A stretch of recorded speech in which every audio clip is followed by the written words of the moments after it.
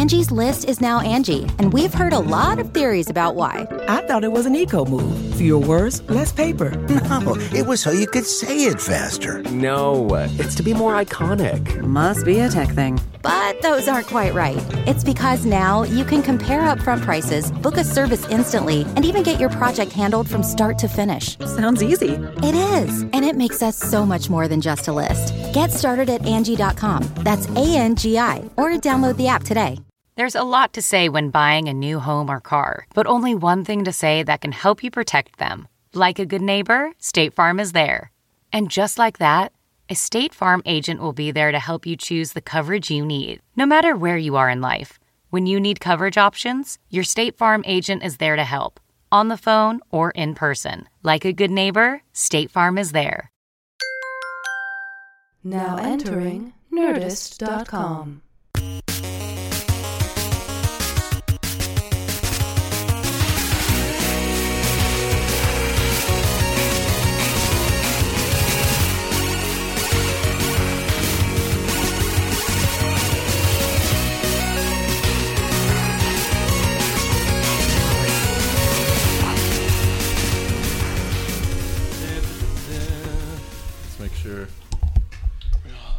Make sure we're working. Oh yeah, that's facing you. That's good. Mm-hmm. It's really fucking warm in here. It is warm in here. It is warm in here. I wonder, is there any way? I think it's off. There are a lot of sound controls, but no climate controls. I think I think it's a building thing, not a room on the thing. weekend. I think on the weekend. It is. Yeah. They just want to switch out. On the weekend, they don't want you hanging out too long, so they. Yeah, the worst is being in an edit bay on the weekend because it's just fucking having the Avid in there just heats up everything. Fucking shit. Oh yeah. I've been stuck doing that before. Yeah, it's the worst. You're sitting in a tiny little room, sweating like, oh, I don't care anymore. Yeah. You like that? Oh yeah, I get some. Are we recording already? We are. You're amazing. You always start, and then I don't know that we've started, and then I always go, "Are we recording?" And then That's apparently the way we start every. That's basically the intro song. It is. Are we recording now? Rob Zombie's here on the podcast. Hey, did we start yet? Yeah, we've already started. We've dragged you into the fabulous Comcast boardroom. It's actually much nicer than I thought it would be. It sounds kind of shitty. I know it does. But actually, it's pretty nice. You know, it's still... Listen, podcasting... Well, this isn't the glass one. No, this isn't the glass room. Sometimes we're recording a glass room, and it sounds like you're in a goddamn echo chamber. Do people watch you, like the Today Show? Holding signs? They wave in the background. Yep. Signs. It's my birthday. People signs that say, we don't know you. Yeah, people I don't with have a jetpacks and life. people who can levitate. Telekinetics hover outside the window when we wave to them. You know, it's funny because I feel like podcasting now is...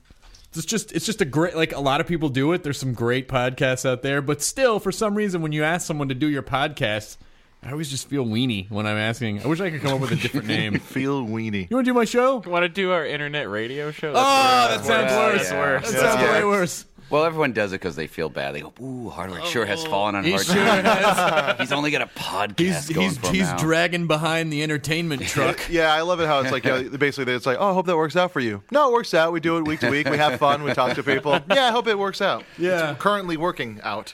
Chris went through all the Terminator 3 money. The day after he shot Terminator 3.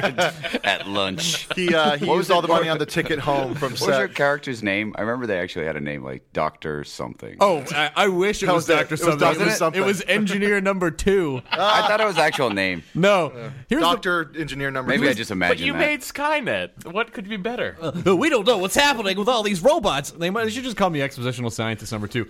Here was a fun thing about Terminator, about getting the part in that movie, was that It was the worst one? Well, It I'm not wasn't, going not yet. to say that.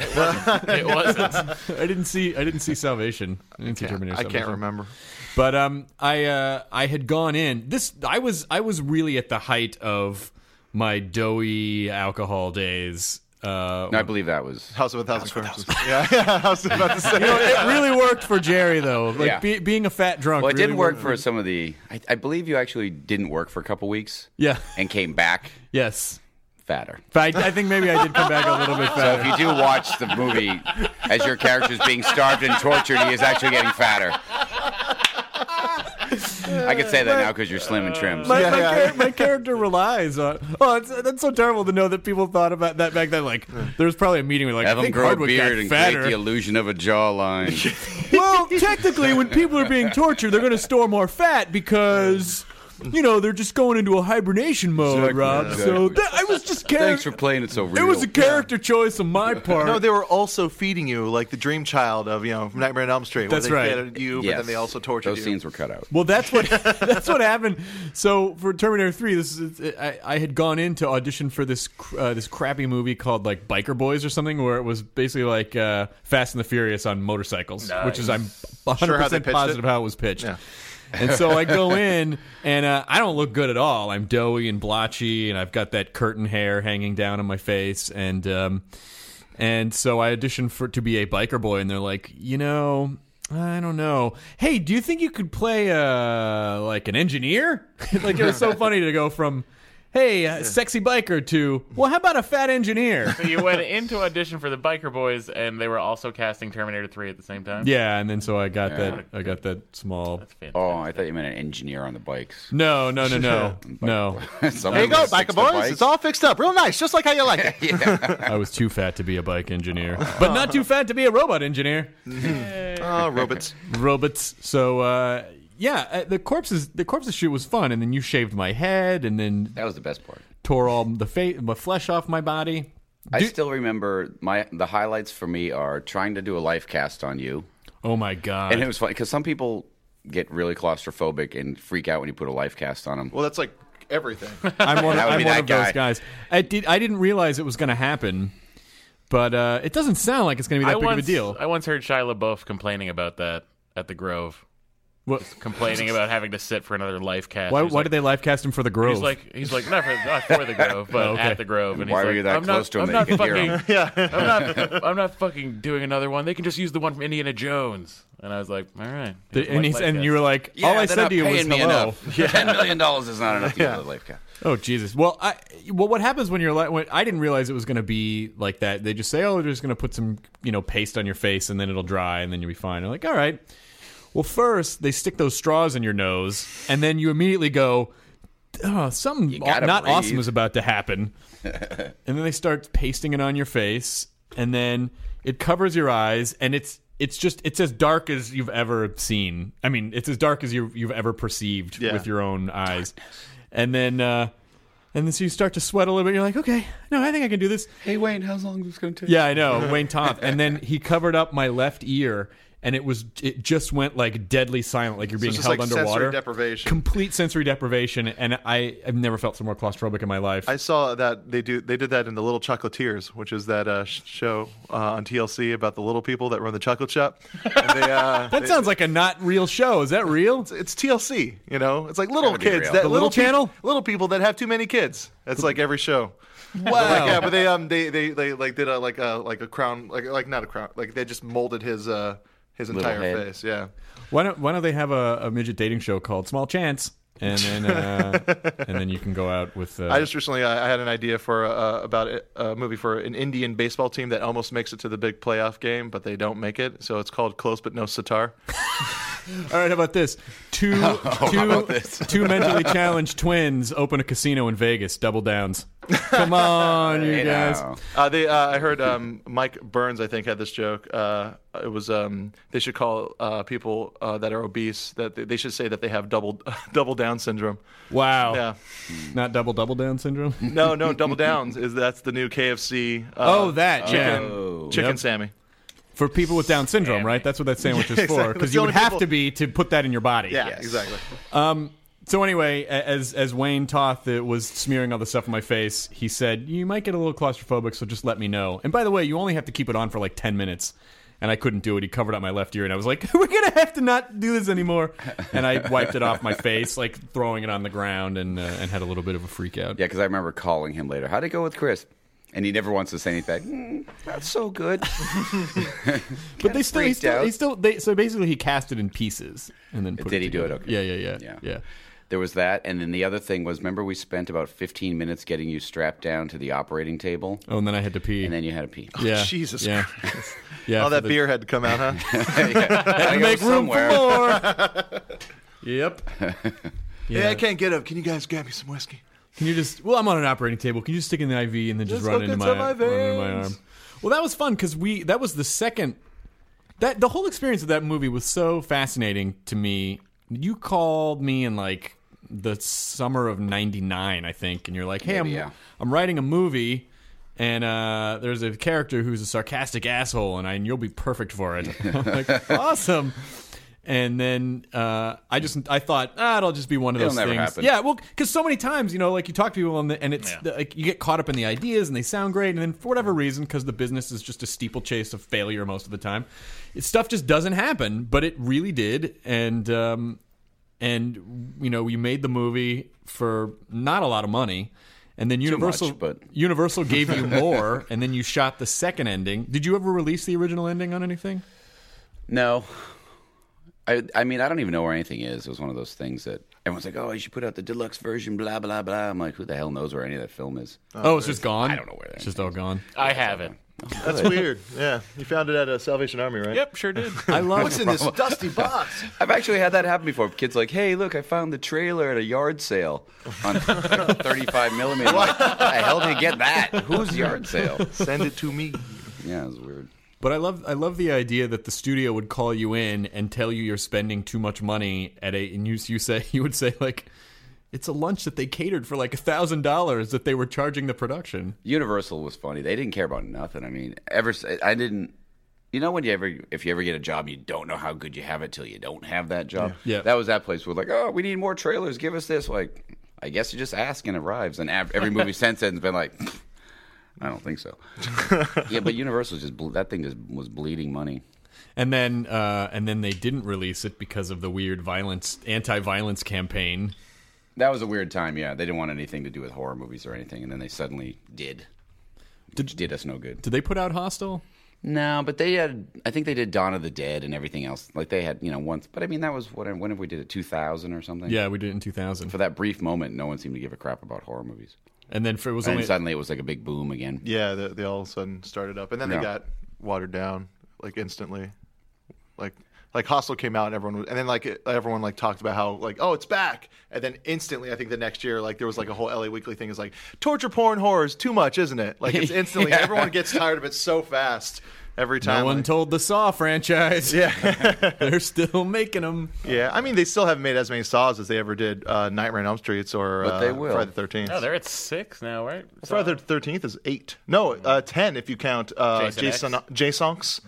And but when you're working with that type of material, it's easier to stand it. Critters went to 4. Jason in 4 space. Critters. So now you pretty much... I mean, I think the Universal thing was probably the best thing that could have happened. It worked out good. I mean, you know what? I like talking about it because it became like a George Lucas situation. We kind of had this master plan that we formed after the fact where first we thought, let's try to get someone else to buy the movie, but everyone didn't want it. Which was, whatever. That took a year and a half. Then we thought, I guess our only chance is to convince Universal that the movie is so incredibly worthless that we can buy it back at a reasonable price. And it really went from we want our money back. We want $14 million for this thing. And I was like, we'll take 12. We'll take 10. We'll take 7. And we're like, better keep going. But as the months went by and 2 years later, how's $100,000 sound? Oh my God. That's amazing. It was some ridiculous number when we got it back and immediately sold it to the Lionsgate. Nice. So it was basically it was the major league plan where you run the franchise into the ground so you could move the pretty team much, to Florida. Yeah. And it was great because they're like, the merch is meaningless, so we won't get those Indians out of Cleveland. It was good though; it worked out good. But it's funny though; that's a funny movie because now it's been long enough that when it came out, pretty much everyone hated it. And they think they singled out your performance in particular as ruining. Did you single that specifically? Oh, that's my new phone. Is that your phone? Which I guess I should have muted, but who cares? Classic ringtone, Rob. I don't know how to get it off there, but it does.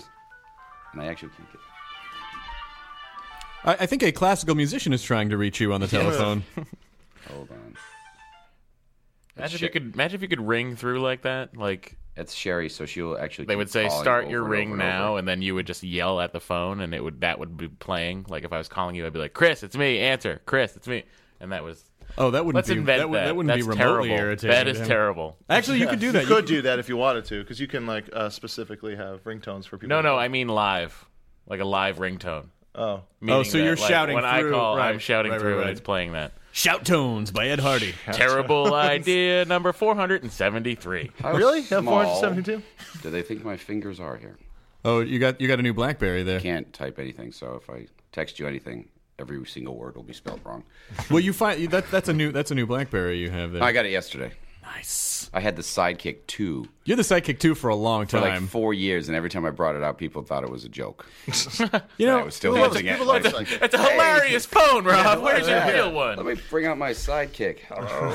I remember I had the same like dual cassette recorder and vinyl and record player for like 10 years when I was growing up, and now if someone has a phone for like 2 years, you're like, oh, you still got that one, huh? Yeah. Oh no, they don't have it. They get it and they go, "Oh crap, the new one's coming out." Yeah. Like you didn't take this one out of the wrapping yet. Technology. The only reason I got a new phone was I was using my Sidekick still. The volume didn't work anymore, so I would have to put it on speakerphone and hold the speakerphone right to my ear, and even to barely hear people. Even the But that's Sidekick still, that works, right? Even the Sidekick knew it shouldn't be working anymore. It was slowly trying to poison itself. Yeah. Like I gotta, please let me pass on to the other side. All my friends are I dead. want to go. I'm so lonely. So Anyway. let's see. I first met you in 1995. I interviewed. It was what year that I got to work the Video Music Awards. Yep. Which was a lot of fun. And You were playing interviewed with me. White We were Zombie. playing, and I remember we were Bon Jovi was playing Times Square, and we seemed to think that was very funny. I thought that was hilarious. We had a good Even in laugh about '95, we were making Bon Jovi slams. Yeah, big time. Back in '95. Still seemed funny. And I didn't really know much about anything at that point. So when they're like, "Hey, you're gonna interview White Zombie," I'm like, "Oh, okay, random rock band, sure."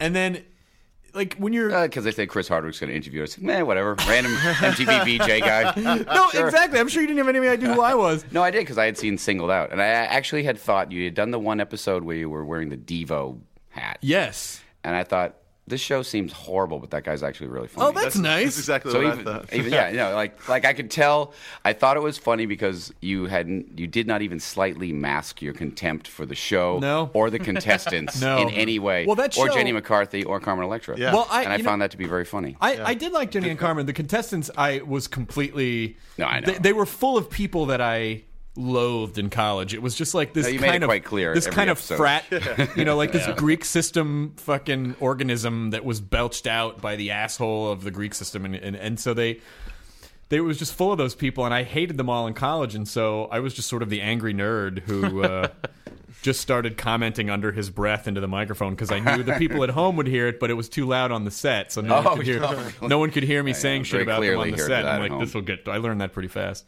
But but funny. But this, within like 5 seconds of talking to you, I like the antenna went up, and I'm like, oh shit, this guy's fucking funny. Two smartasses that hate everything. That's right. and we then bonded on that for years. We bonded on that, and then we did that contest in Indiana where they broadcast from some kid's house. Oh in yeah, Indiana. that was brutal. And we just ended up talking about good on we just paper. ended up talking about comic books and movies and stuff. And I'm like, holy shit, Rob Zombie's awesome. And then we became friends. We became friends after that. Yep. And then here we are. It's really sweet, you guys. Podcasting. Podcasting. Where did Look it how all go far wrong? you guys have come with your friendship. Where did it all go? One day right? we're at MTV working at Universal. Chris. Now we're podcasting from an abandoned building on Sunday. Your master plan to phase yourself out is almost complete. Slowly, one project at a time. I'll make this business forget about me if it's the last thing I do. Podcast. Chris, who? It is complete. And he just fades away. Now my training is complete. Pretty soon I'll just be in my fucking garage with like an Art Bell radio, just fucking talking about aliens. But Art Bell. Art Bell. I haven't listened to Art. I haven't thought about Art Bell in 15 years. Well, now you have. Yeah. So how does it? You guys, you've been in the business for a while now. You guys, I didn't realize your first album was in like '85, and Yeah. So what? How? Now that you've been doing this for a while, how has everything changed? I mean, what was the music business in the '80s? Because people always talk about like, oh, it was awesome. They just threw money at everything, and now everything sucks. They didn't throw it at me. I don't know. I mean, I feel like the secret to my success is doing everything the wrong way first. Mm-hmm. I'm still the same way. Like, I don't care about anything. Yeah. Like I'll have a meeting. Like, you're going into some big studio, have a meeting. I'll walk in for 5 seconds, and if I don't like the attitude, I'm over it. Yeah. Like, I just can't get with the walking around kissing everyone's ass trying to get a job thing. I totally agree with you, Rob. It's deal with it. Jonah, you're doing it right now. Oh, you're right, Chris. Jonah, now you're doing it to me. I'm really a dumb idiot, you guys. No, but you know what I mean? Like, that's how the band started. I was oblivious to everything in the world and just kind of do your own thing. And somehow, I think more now than ever, though, I find I keep getting offered these weird, really mainstream sort of directing gigs. Mm-hmm. And I think what they like is that you don't give a crap. That's loses some jobs, though. Yeah. But I guess... Because you reek of you're too much trouble to deal with. And not because you're trouble, like you'll show up on time and you'll nail it, but you won't be a studio puppet. Right. Which is what they really want a lot of times. Yeah, they just want someone to take the reins while they're not looking. Yeah, I mean, they really want to direct it and they really want to control it, and they just want you to jump when they say jump. I won't say any names, but didn't you say that one studio head asked you if you owed a lot of money on stuff so they could see if they... Yeah, they asked me if... Do you check your credit? Do you have a lot of debt? And I said, no, I'm fine. I made a lot of money. And you could tell the look on the face was like, damn it. How are we going to control this guy now? He's not motivated by money. Wow. Yeah, because you guys... Do you need this? How bad do you need this? How bad do you need this? Okay, this is $100 in my hand. I'll direct it. If you could go from there to there. No, but it's funny because I do see a lot of what certain studios, and everyone knows which one that is. Their thing is to tie up young directors who are broke, for the most part, and torture them. Until their will totally is control ground their into lives, a nub. break their will, and torture them. But they have nothing, it's like they have to do it because, if you're living in an apartment trying to pay your rent, you're at the mercy of, because you always think, if I just do this, it'll make this work. Yeah. And it doesn't. I used to think you could get away with that a little bit. Like if you were like a team player, people would respect you and be like, great, this guy's always here on time and he's ready to work.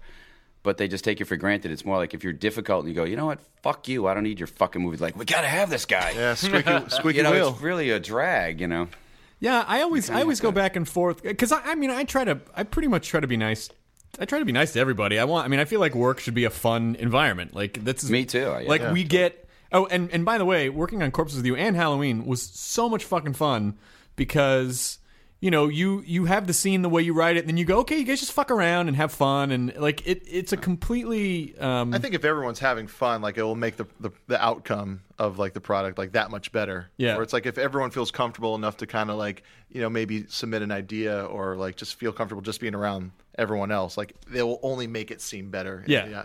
Ultimately, it doesn't matter who gets the best joke as long as you get the best joke. As long as the best joke is on. Screen. It's on screen. Yeah, exactly. yeah. No, but it's amazing too. I didn't really realize that. That was always the way I looked at it. Like whoever's got the best idea wins. Right. I don't care if it came from me. But it's amazing. A lot of actors, they were so shy to ask, like, do you mind if I change this one word? Right. You mean the? No. I was thinking about pronouncing it the. But some people get that crazy, like, I want it exactly, like this. And sometimes that doesn't work because just that person can't say that in a way that sounds right. It just seems weird. And when we shot Halloween 2, the thing that I did was with Malcolm McDowell, and you called me and you were like, "Hey, are you still friends with Saget?" And I go, "Well, I haven't talked," because Bob Saget and I were drinking buddies for a long time back in the old days. Saget and Hardwick tearing up the town. Yeah. I have so many weird stories about just turning up after hours at a bar with Saget and running into like Dabney Coleman and Harry Dean Stanton, who both were really fucked up, and Harry Dean Stanton drove anyway to another after hours place. And then finally Bob and I were like, I don't think we can keep up with Dabney Coleman and Harry Dean Stanton. But those are the old days. But and I said, well, I haven't talked to Bob, recently. And you go, well, I need someone who would make a great couch guest to give Malcolm's character shit. And I go, well, I've been hanging out with Weird Al lately, and you go like, you gotta fucking call him right now. And then 2 days later, he's on a plane and we're shooting the scene. But I loved watching Al nerd out over Malcolm. Yeah, it was, and I love the fact that Malcolm had no idea who he was. Mr. Weird. It's like he takes you like, who is this guy? So Malcolm, what was Malcolm like to work with? Because I found him to be a complete delight, but I know that if he doesn't like you, then he will tell you. I don't know. I mean, I before I worked with Malcolm, I was kind of like not sure because you can't tell. You go, that guy could either be really funny and fun, or he could be a terror. Right. But he's just been amazing every time. From the moment I met him, we went out to lunch and we had a blast, and from then on, he's just like down for everything and just loves it. I mean, I can't imagine him being a problem. I really can't in any way. I mean, he's always was a blast and always awesome. He just seems but like then maybe he was just, I know some actors that I've worked with at first are a little weird, and then difficult, then they realize, wait a minute, I'm actually having a good time. And then they totally shift their mode. So I think a lot of actors that have been around and been in a lot of different situations come in guarded sometimes because they go, wow, this may be another fucking bunch of bullshit I'm going to hate, so why should I come? Or as Danny Trejo likes to say, sometimes I show up, I don't bring my A game. I bring my B game. I can't do a good Danny, but, he purposely knows. Wow. But, no, Malcolm was always kick-ass. And so, guys, I'm sure you're able to melt David Caruso's stone walls. Well, Malcolm and Caruso, that didn't go down so good. Oh, shit. So in case you guys don't know, Rob recently directed an episode of CSI Miami. That didn't work so and good. My impression was that it took more of an emotional toll just directing that one episode of television than like any of the movies it really did. that you've worked on. I mean, it was a great opportunity. I don't want to say anything bad because Marco Black, who you might remember. Oh, Marco was great. Yeah, he's a producer on CSI now, and that's why he called me to do CSI. And it was a great opportunity, but TV's just not my thing but it's weird, Movies, you build it from the ground up. It's your crew. It's your everything. It's your baby. TV's like, hey, I'm walking in there. These guys have been doing it for 8 years. Right. Yeah. And they're certainly not going to change anything in the next 2 weeks. I want to hear a Malcolm Caruso story. Is it? Well, Malcolm came in with the attitude, a fun-loving attitude that he was kind of going to torture him. Because he had heard the stories about how David might be. So just, the scene, I don't know what he does or doesn't do on purpose sometimes, but just one of those things where, when it's time to do David's close-up, they're on it. And when it's time to do David's close-up, Malcolm had already walked to the bathroom. And everyone's like, oh, no. Or, just stuff where, there was one scene where, Horatio comes in and he's supposed to scold Malcolm's character. And I just took Malcolm aside. I said, whatever you do not let this character get the upper hand on your character, no matter how hard they try in the scene. So they walk in, and Malcolm's playing like a lawyer, and he's supposed to be all scared, and they're supposed to come in like, we're at Miami PD. And Malcolm's on the riffing on the phone, pretending like he's talking to his girlfriend. He's like, hello, love. Ooh, what are you wearing? Oh, the naughty little knickers. And he's going on and on and on. And Caruso's staying there waiting for him to stop. And Malcolm does it. He just keeps going and going. And he goes, hang up the phone. And he's like, hang up the fucking phone. And Malcolm's like, still doesn't. He's like, oh, kisses, love me. And he's just going on and on. It was just hilarious. Caruso, McDowell. And you can see all the producers like, oh, God, no. Yeah, because you guys are going to leave. And then we he's go going in to there and torture make them. a nightmare for everybody and leave. But it was it was hilarious. Stir up the beehive. There was some good moments. There was some good moments with Michael Madsen and nice. the members of the cast. Would you want to do a TV show, or is TV just... No. Even if it was like you said, like your crew from the ground up and like everything. I think maybe if it was HBO or something, so you could have some freedom. But network TV was so uptight, we just couldn't figure out what to do half the time. Well, let me throw these words at you. Rob Zombie's Shipmates. We bring back Shipmates. I thought you said shitmates. Yeah. Maybe I just usually hear well, it if it's on way. HBO, we can do shitmates. We Right? could do Shipmates, Shipmates. yeah. We could do Shipmates. So these two guys that shovel shit for a living. I was thinking It's glass a- coffee table, and never mind.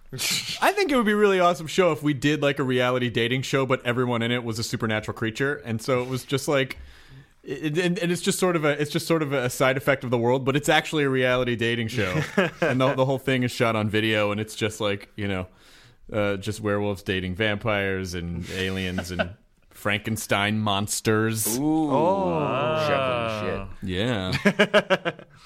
I don't know. I think TV would be weird just because doing the same characters over and over and over.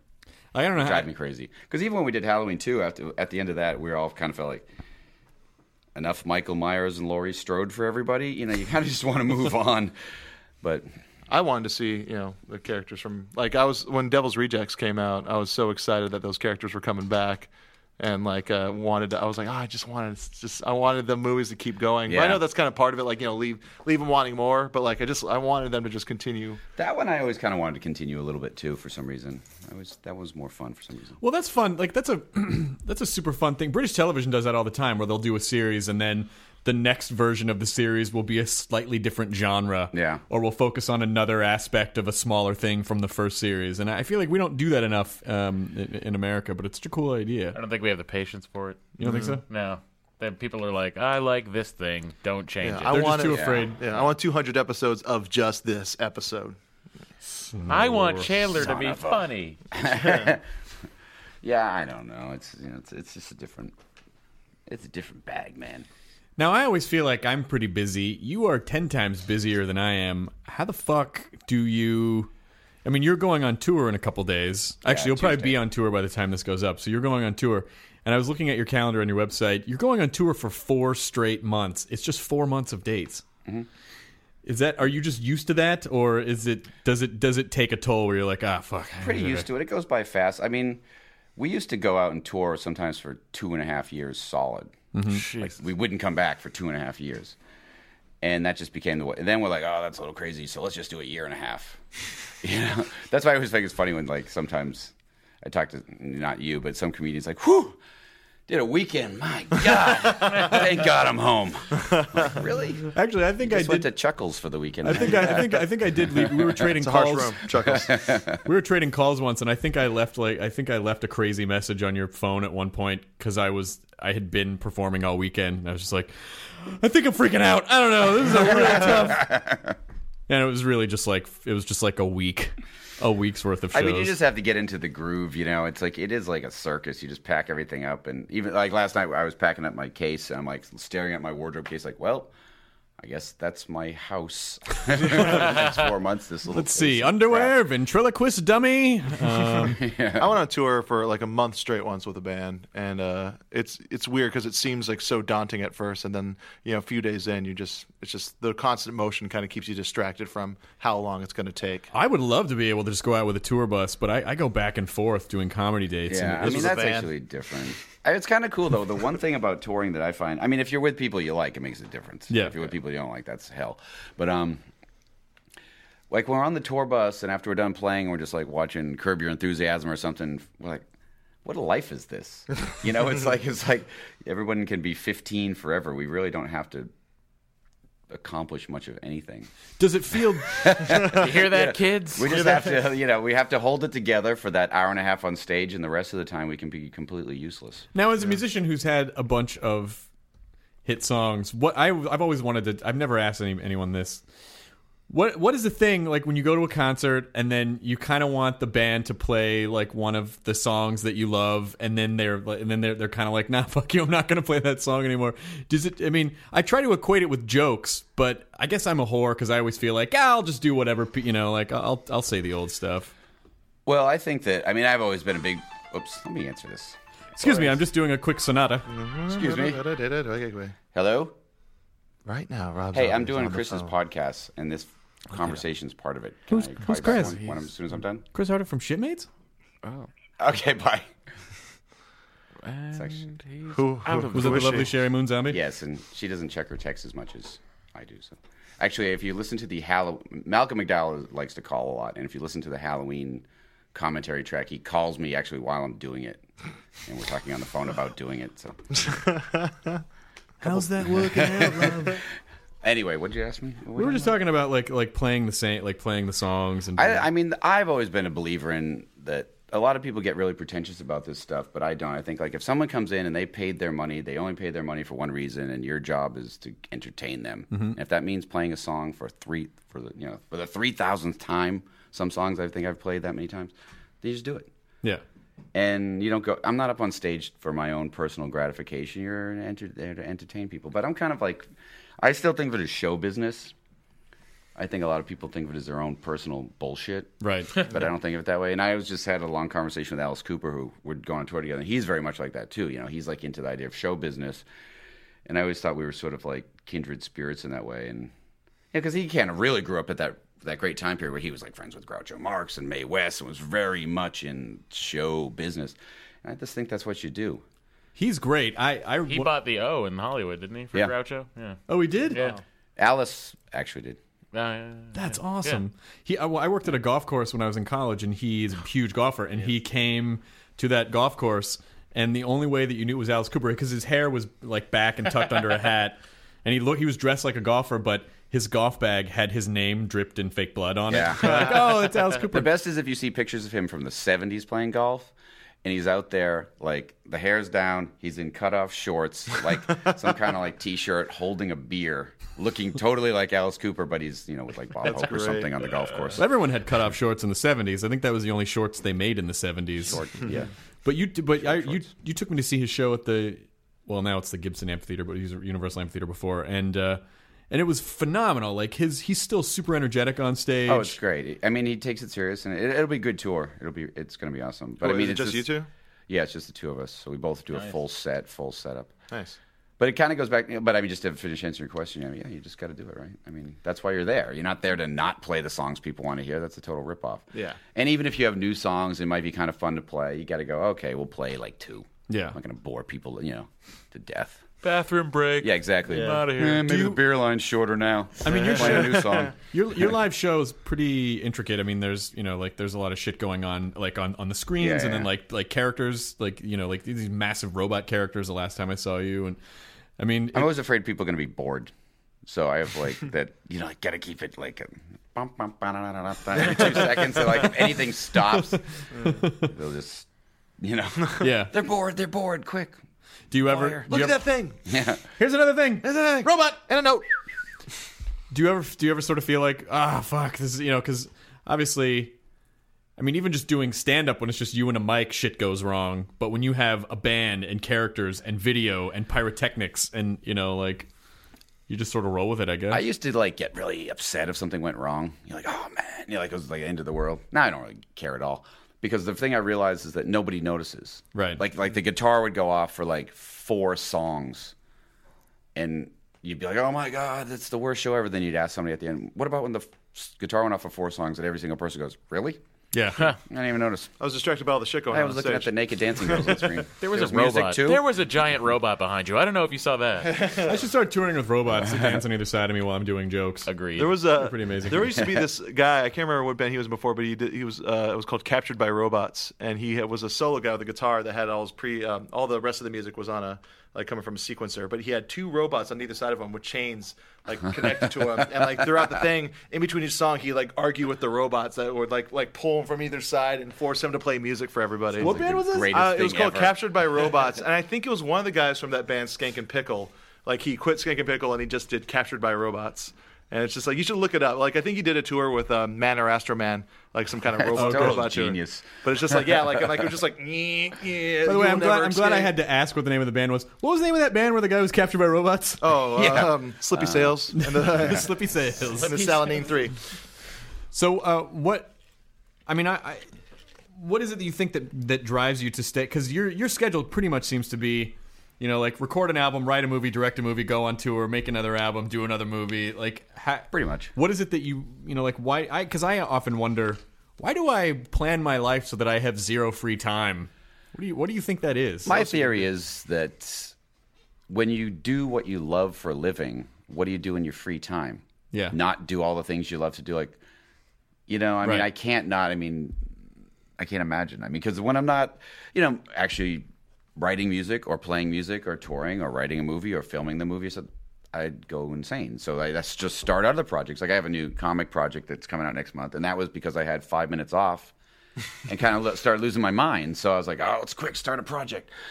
I just can't I can't bear the idea of not having a reason to get out of bed to work. Yeah.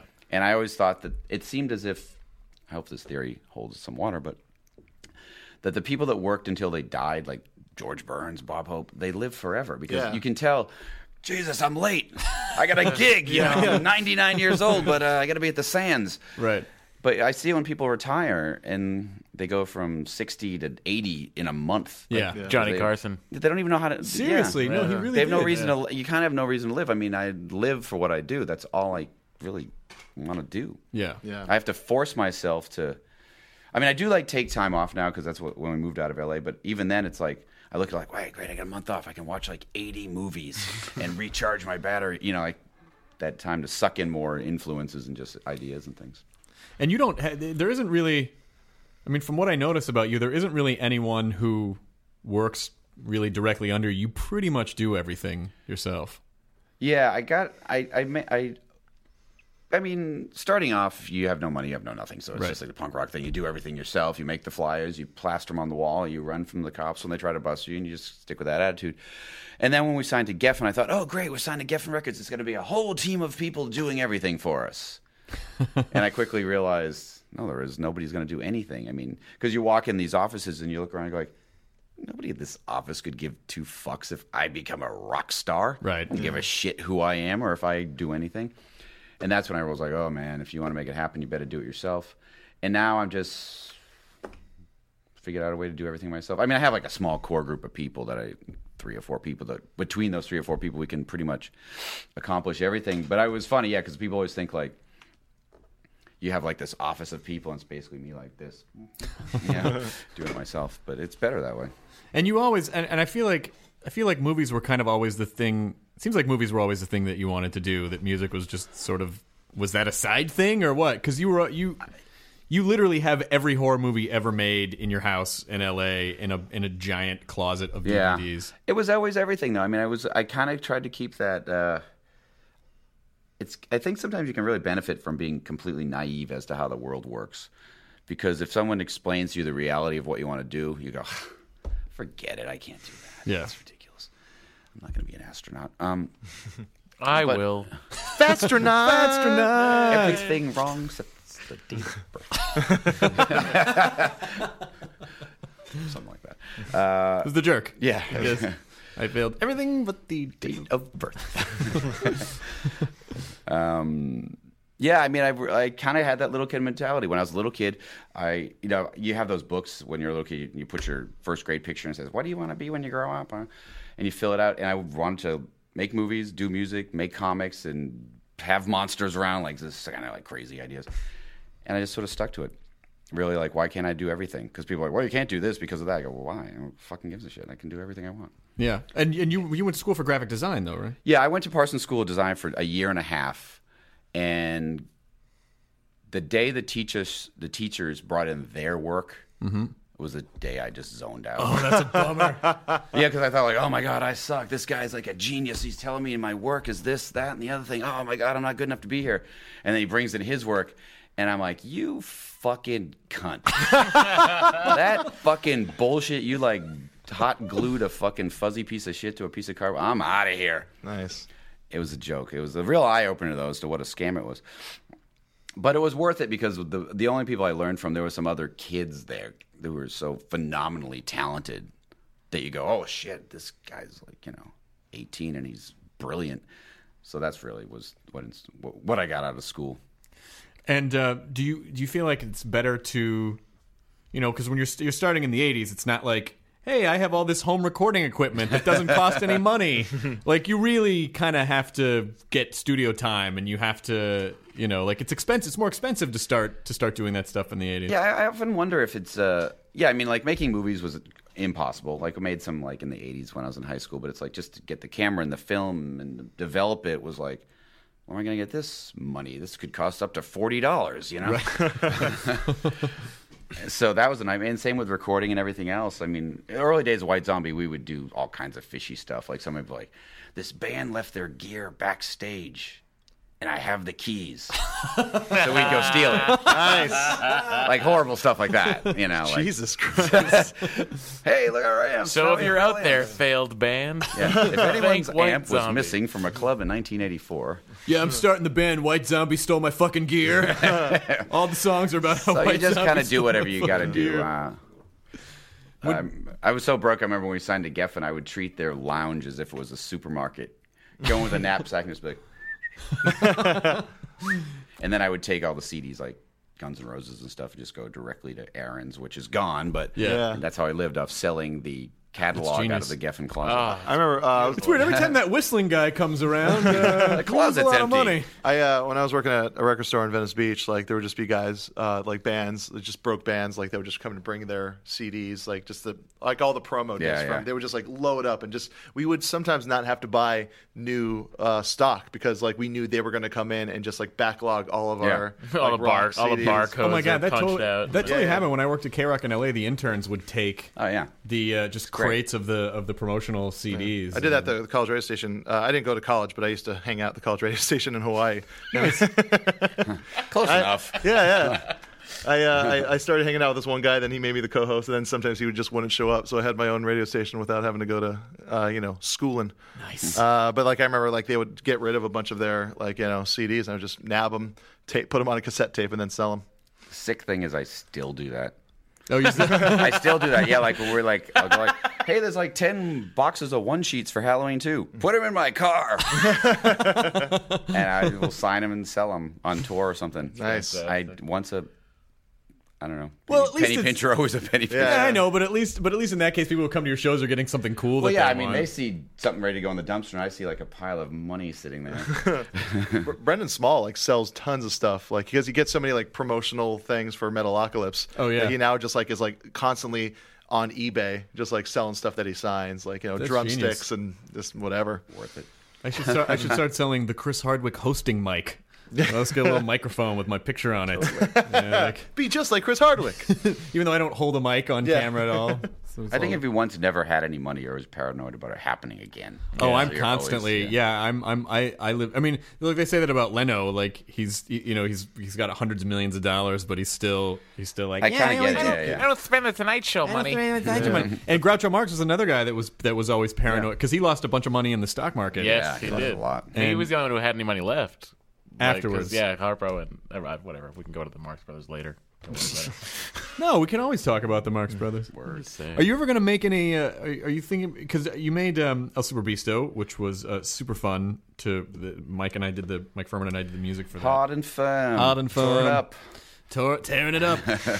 Do you think you'll ever make like a live action comedy, or is it something you? I would like to. I sort of had a 3-stage plan with El Super Bisto, and I thought make a comic book, turn it into an animated movie, and turn the animated movie into a live-action movie. Mm-hmm. And that's why I tried to cast everyone who kind of looked like the part they were playing. Yeah. Thinking, what if you made this live-action movie with the same people who did the voices? Yeah. Of course, we'd have to put Tom Papa in some kind of muscle suit. But other than that, everyone else kind of looks the same. Get him away from the marriage rep. Yep, that's right. Please. I have to go be a filthy wrestler. Fuck a lot of porno chicks. Tom's great. I love. He's hilarious. Yeah, he's hilarious. Is Marriage Ref still on? I don't know. Is it? Yeah, it is. I just saw it. Has it ever really been on though? No, it has been on. Has on television? Has it though? Yeah, but Jonah has. Though hasn't it? Well, I guess since you put it that way, that contraction at the end really sold see me. you guys later. Is anything ever really on? What do you say to? Someone just asked me the other day. You're like, oh, what do I do if I want to start hosting stuff? And I'm like, I don't know. Make a hosting reel. You can put stuff on the internet now. Why don't you just make stuff? Yeah, that kind of goes back to what you're saying. Like, what I think. I wonder if what I think it is a little bit. And what do I know about anything? But I feel like when it was harder to do stuff, that immediately separated some people who were never going to do it. Right. Because it was already so hard to get to point A that it got rid of half. Now anyone can start shooting their little web videos, and it kind of floods it with people of. There's some talent lost out in there probably, but it doesn't thin the herd quite as much as it used to, because it used to really quickly hey, we got to get in the van and drive to Minneapolis. I quit. Can't do that. I'm going to keep my job at 7-Eleven. I quit. Any little hardship would make people quit, and now it's a little easier. But I don't know that all that stuff helps. I think it just. And when anyone asks, it's funny. I had the same conversation with Wayne yesterday about this. When people are like, I want to do effects for movies, and I'm almost felt that as soon as someone asks you for advice, they're not going to do it. Right. The people who are going to do it are already doing it. Right. I never asked anybody anything. You probably never. I mean, you just do it. Right. Those people somehow instinctively know what to do. They know. They don't hand Or you they their ju- or demo. they They don't just- tell you about their non-existent Or they projects. just try stuff. They just try stuff. I mean, people Just always They just do it. Yeah. People always say and Nike had a good idea with that. I think starting stand up is probably the easiest thing of all because all you have to do is just start doing it. It's easy, but it's frightening. It is frightening, but I mean, just in terms of like logistically, it's you just show up with you a don't have notebook. to assemble a crew. You don't have to shoot anything and edit anything. You just start going up. I found it harder to start stand-up than it was for me to ever like start a band growing up. Like starting a band, it's like this is fun. It's like hanging out with your friends, but you have something to show for it. Like stand-up was such a lonely, solitary thing. It's like I'm just going to go to this open mic at this coffee shop by myself on Pico. Yeah, And then it I'm is just largely- And I It can't is- blame it on the drummer if it goes Exactly. badly. That's the thing. That was the weirdest part about going from like just growing up playing music to like doing stand-up, where it's just like if you fuck up, you can't go, oh no, like you're just by yourself up there. Back me up on this guy. There's nobody back there. Yeah, lonely. Yeah, It does seem really hard. and it's also unrewarding too. Like you have to, and I'm sure this is true for you too. With anything, you really have to be in love with the process because that's the goal at the end isn't really going to always be the thing that's rewarding. And sometimes there is no goal at the end. Yeah. Right. You know, you just have to do. This is the way I always looked at it, and I think everyone who does it does. You do it because you have to, and if you can't do it, you would rather be dead. Right. Yeah. Like if someone says to me, "Oh, what if you couldn't do music?" I'd rather be dead. You know, like I do it because that's what I want to do. It's not because of, like that's the only thing that fuels the reason why you feel like you're alive. And I felt like that as a little kid. Like these were the things I was so obsessed with, and if I couldn't have these things, I didn't care about anything else. Yeah, I you know? remember like there was a thing in school once where it's like, would life be like worth like it's like would life be as exciting if it weren't for music? And I remember I was like one of the only kids that put like no, and the kid's like, what do you mean? I was like, imagine like Star Wars starting, and then right when it says Star Wars, it's like it's just nothing. It's just the like blink, and instead of like Yeah. So the music coming in, like it makes things that much better, and like any kind of art and entertainment will always make things worth living. Yeah. You know. I mean, I think Not a fucking tree. This probably sounds. People will think this sounds stupid. I think that the only thing that makes life worth living is art, and people that have that always seem excited to be alive, and the people that don't, they get that kind of like.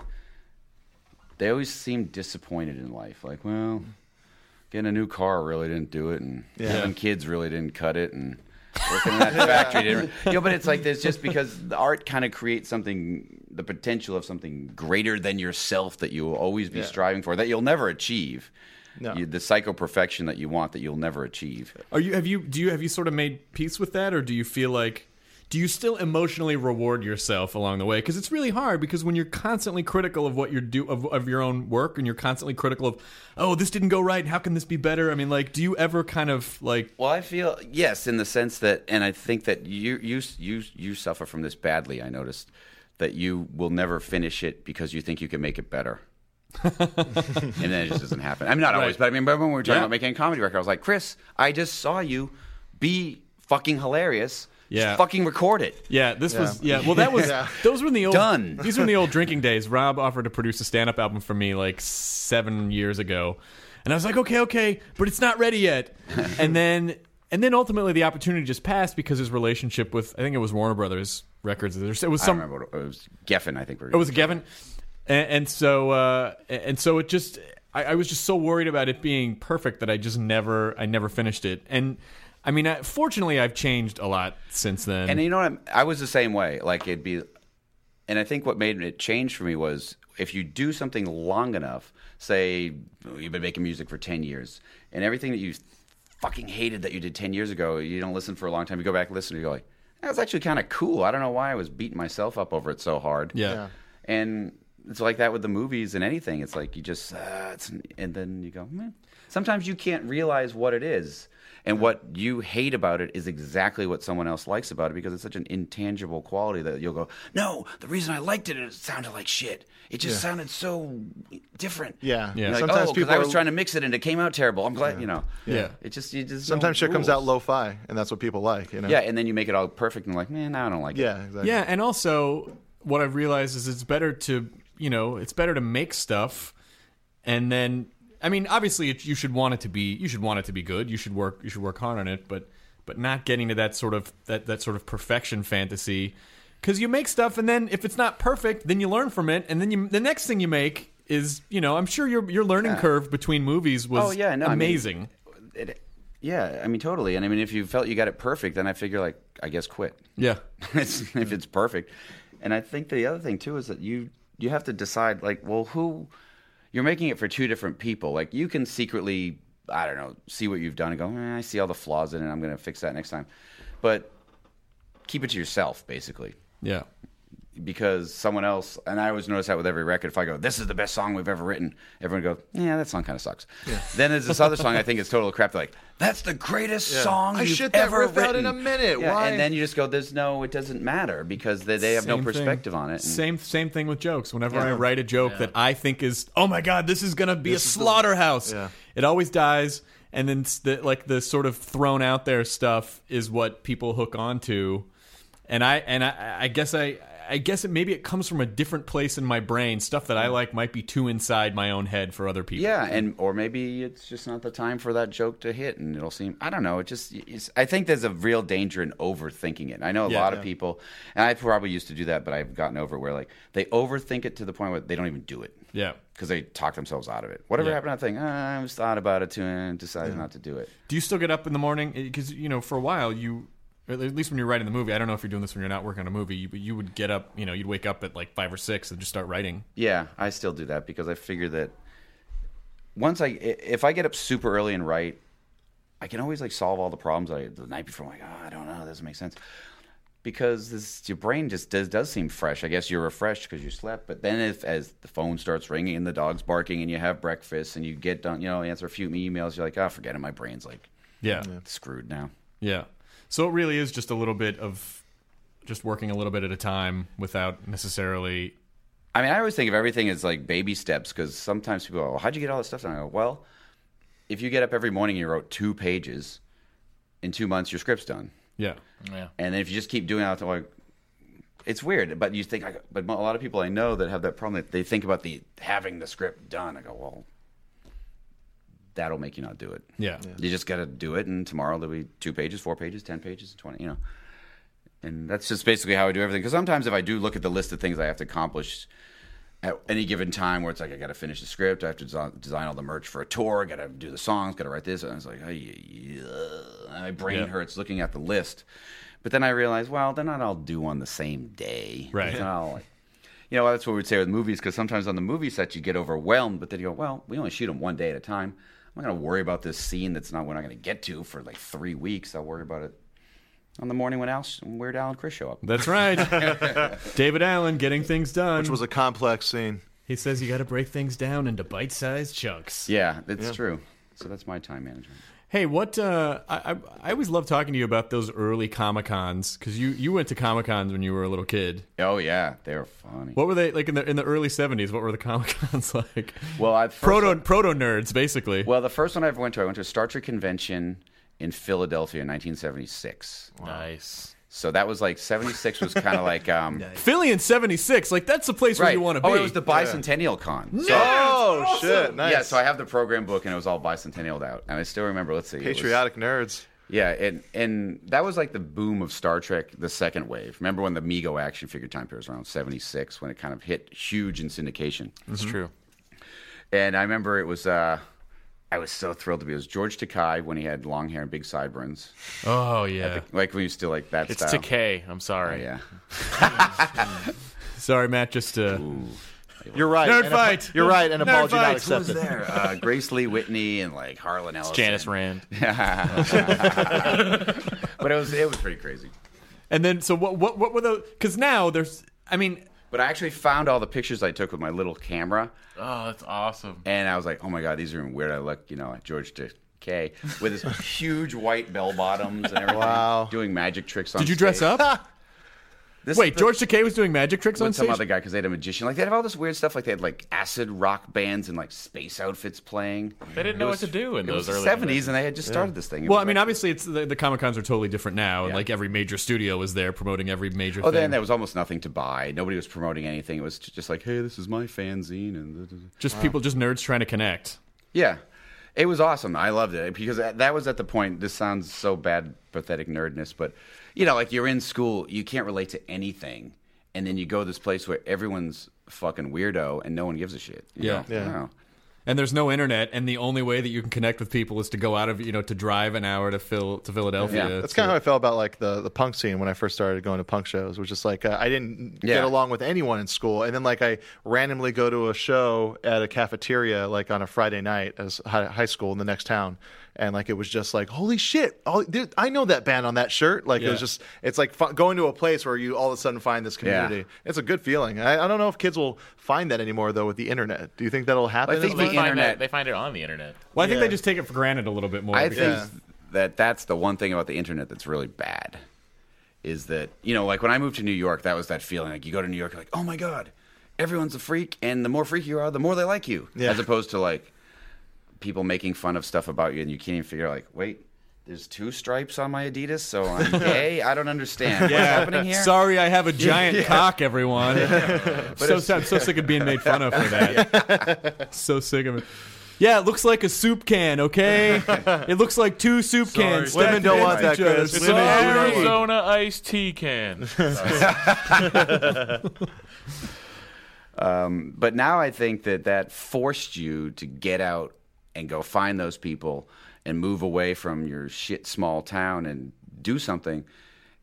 And I think in a lot of ways, I know a lot of people where the internet, it makes them not feel so alone because it's so easy to connect to those people, but you don't make them really. Go out. Yeah, you can sort of like feel safe from the comfort of your bedroom, and I think it actually pulls you deeper into a hole. Yeah. Not everybody, that's not saying everyone, but I'm saying like, for me, I was shy and withdrawn and would have just been happy to do that, but you go, well, I don't want to sit around here with some fucking asshole who doesn't ever talk to anyone. I'm going to force myself to get a life. Yeah. But sometimes the internet lets you not have to get a life. Yeah. I have this theory that those big-eyed little bald aliens that people always see are actually future humans. That's how we evolved. Those giant eyes from staring at screens and the big heads because we're isolated and don't have to deal with each other. Very pale and thin. Isn't that one of the theories though that like that's a way like they time travel back and. That's the theory I'm going with. Yeah. Works for me. Yep. Wait, if that's the case, you're listening to the Art Bell Show. Bringing it around, Jonah Ray. I just brought it around to Art fucking Bell. Wow. You get him on sometime. I thought he got abducted. What? I thought he got abducted. He got abducted. Oh, he got abducted. So anything else fun? What are you working on next after the 4-month tour? Do you write when you're on tour, or do you just focus on tour? No, I write. Yeah, because I have to. Because everyone expects me to come off tour with a script, which I always do. But what do you do when you feel overwhelmed? Some days I just feel like I don't know if I could get through this thing. I usually do this. I kind of sit there for a minute and go like, "Oh God." All right, enough of that. Yeah, that's what I usually do. You do need to take those moments, though. Like you do need to take like just a moment to just go, "Fuck." Okay, let's go. Yeah, I mean, because you really don't have. That, like, especially if you're in the middle of directing a movie, sometimes you do feel overwhelmed because I think what happens too is you're not sleeping. Yeah. Because you're working like 18-hour days and stuff, and sometimes you just have to go in your trailer and be like, and then need it on set. Oh God, here we go. Game face. Hello, everyone. Almost had time to pee that one. Action! Action in the crowd. Background. Pantomime people. Pantomime. Oh, this food is really good. That's a joke that would only work for us, I realized, before I got into it. I was about to do the bad background extra. Yeah, pantomime jokes don't work so good. On internet radio. Not so good for audio. This has been awesome. I thank you for. Was that a quick hour? Yeah, that was a quick hour. What are you working on? What are you working on after the tour? That's what I asked you. What am I doing? Basically trying to figure out what the next movie is. Mm-hmm. That's part of what I'm doing here in LA for the next couple of days. I want to go lock down, like, okay, because I have several projects and I don't know which one is going to go next. I want to go, okay, I know this is next. So when I come off tour, here's the script done, boom, go into production on that. Probably early 2011 though, because the touring will probably go till November. Yeah, because there's more to come than what was out there. I got to ask, what's some of your favorite horror movies in the past couple years that have come out? I tend to always avoid going to horror movies for the most part. Yeah. It's like really something I'm kind of like burnt out on. Yeah. Like, what did you think of Sam Raimi's Drag Me to Hell, or did you see House of the Devil? I didn't see that. Drag Me to Hell I didn't get. Like, people were like, oh my God. And I watched it, I was like, I don't get it. Yeah. I thought Let the Right One Win was really cool. Oh my God, that was amazing. It the Swedish Swedish vampire movie? They've already remade it. Yeah. Oh, they did? Yeah. I think it's just called Let Me In. They changed the title or something. Get me in that house. It's starring Chris Tucker as a vampire. Let the right motherfucker in. Do you understand the words that are coming out of my mouth? Let me in. You understand the things that are coming out of my mouth? I'm curious if, because obviously, there's such a, and then we'll wrap it up and let you go. But there's such a drive now for people to just be famous. Like that's what kids in schools are just saying. They want to be famous. Yeah. And is there anything that you would say to people like? Once you sort of achieve a certain level of fame, and it might not be exactly what you think it's gonna be, like what? I don't know. What? I mean, I never did anything because I wanted to be famous, right? I don't think I don't think you did. You did it because you love comedy or you love movies or you love music, and you go, well, if I make some money and someone gives a shit who I am, that's a bonus too. Yeah, but I mean, that's kind of like a new we're talking about the bug-eyed aliens. That's kind of like a new creature. People that are just famous for being famous. Yeah, like, you're famous because you have too many kids. Right. Great. Yeah. Can't wait to see what you're up to in 20 years. Right. What's your next project? Yeah. Oh, more kids? Yeah, that's good. Good. I wouldn't call a pregnancy a project in development. That seems to underscore the gift of life. I think the problem all those people are going to have, unless they're already rich, is who the hell wants that kind of fame with no money? Yeah. That's like when you see, like Joey Buttafuoco riding the subway. You're like, don't want to be that guy. Boy, he really let himself go. Oh, wait, he always let himself go. Oh, wait, he's not really famous for anything. His whole life was letting go. Yeah, don't you find yourself doing this all the time? Like, who is that? Oh, what do they do? Constantly. I guess they just shop on TV. Yeah. Or something. Yeah. They have... I still don't know what that Justin Bieber Berber kid does. Berber. I don't know what he does. I don't know. I'm not sure. I think he's... Takai. I think he's... Decay. Decay. Bieber. As in decay. Bebo. Well, good luck on the tour, and hopefully I'll catch up with you this summer at some point. I mean, you don't even live in LA anymore. No, you can come out to the lake and rock out on the jet ski. Yeah. Rob taught me how to jet ski on Ski-Doo. It was really awesome. It's basically... Grab this, squeeze it, and hold on. And don't die. I like the water that shoots out of the back. Although I did take Janet out for a fast ride. Oh, my girlfriend Almost Janet, yeah. catapulted her off the back. And she was laughing because I think she thought, he knows what he's doing. But I was like, yes, snap. I know Gotta what take I'm doing. Take it below 70 miles an hour on the turn. Let me just turn. I'll just make a U shape, and we'll collect the lower part of your leg over there, and we'll reattach that somehow. This was no boating accident. Perfect way to end. Thank you. Thanks, guys. Close the beaches. Thanks, Rob. Now leaving Nerdist.com. Nancy's love story could have been ripped right out of the pages of one of her own novels. She was a romance mystery writer who happens to be married to a chef. But this story didn't end with a happily ever after. When I stepped into the kitchen, I could see that Chef Brophy was on the ground, and I heard somebody say, "Call 911." As writers, we'd written our share of murder mysteries. So when suspicion turned to Dan's wife, Nancy, we weren't that surprised. The first person they look at would be the spouse. We understand that's usually the way they do it. But we began to wonder, had Nancy gotten so wrapped up in her own novels... There are murders in all of the books. ...that she was playing them out in real life? You can listen to Happily Never After, Dan and Nancy, early and ad-free right now by joining Wondery Plus in the Wondery app or on Apple Podcasts.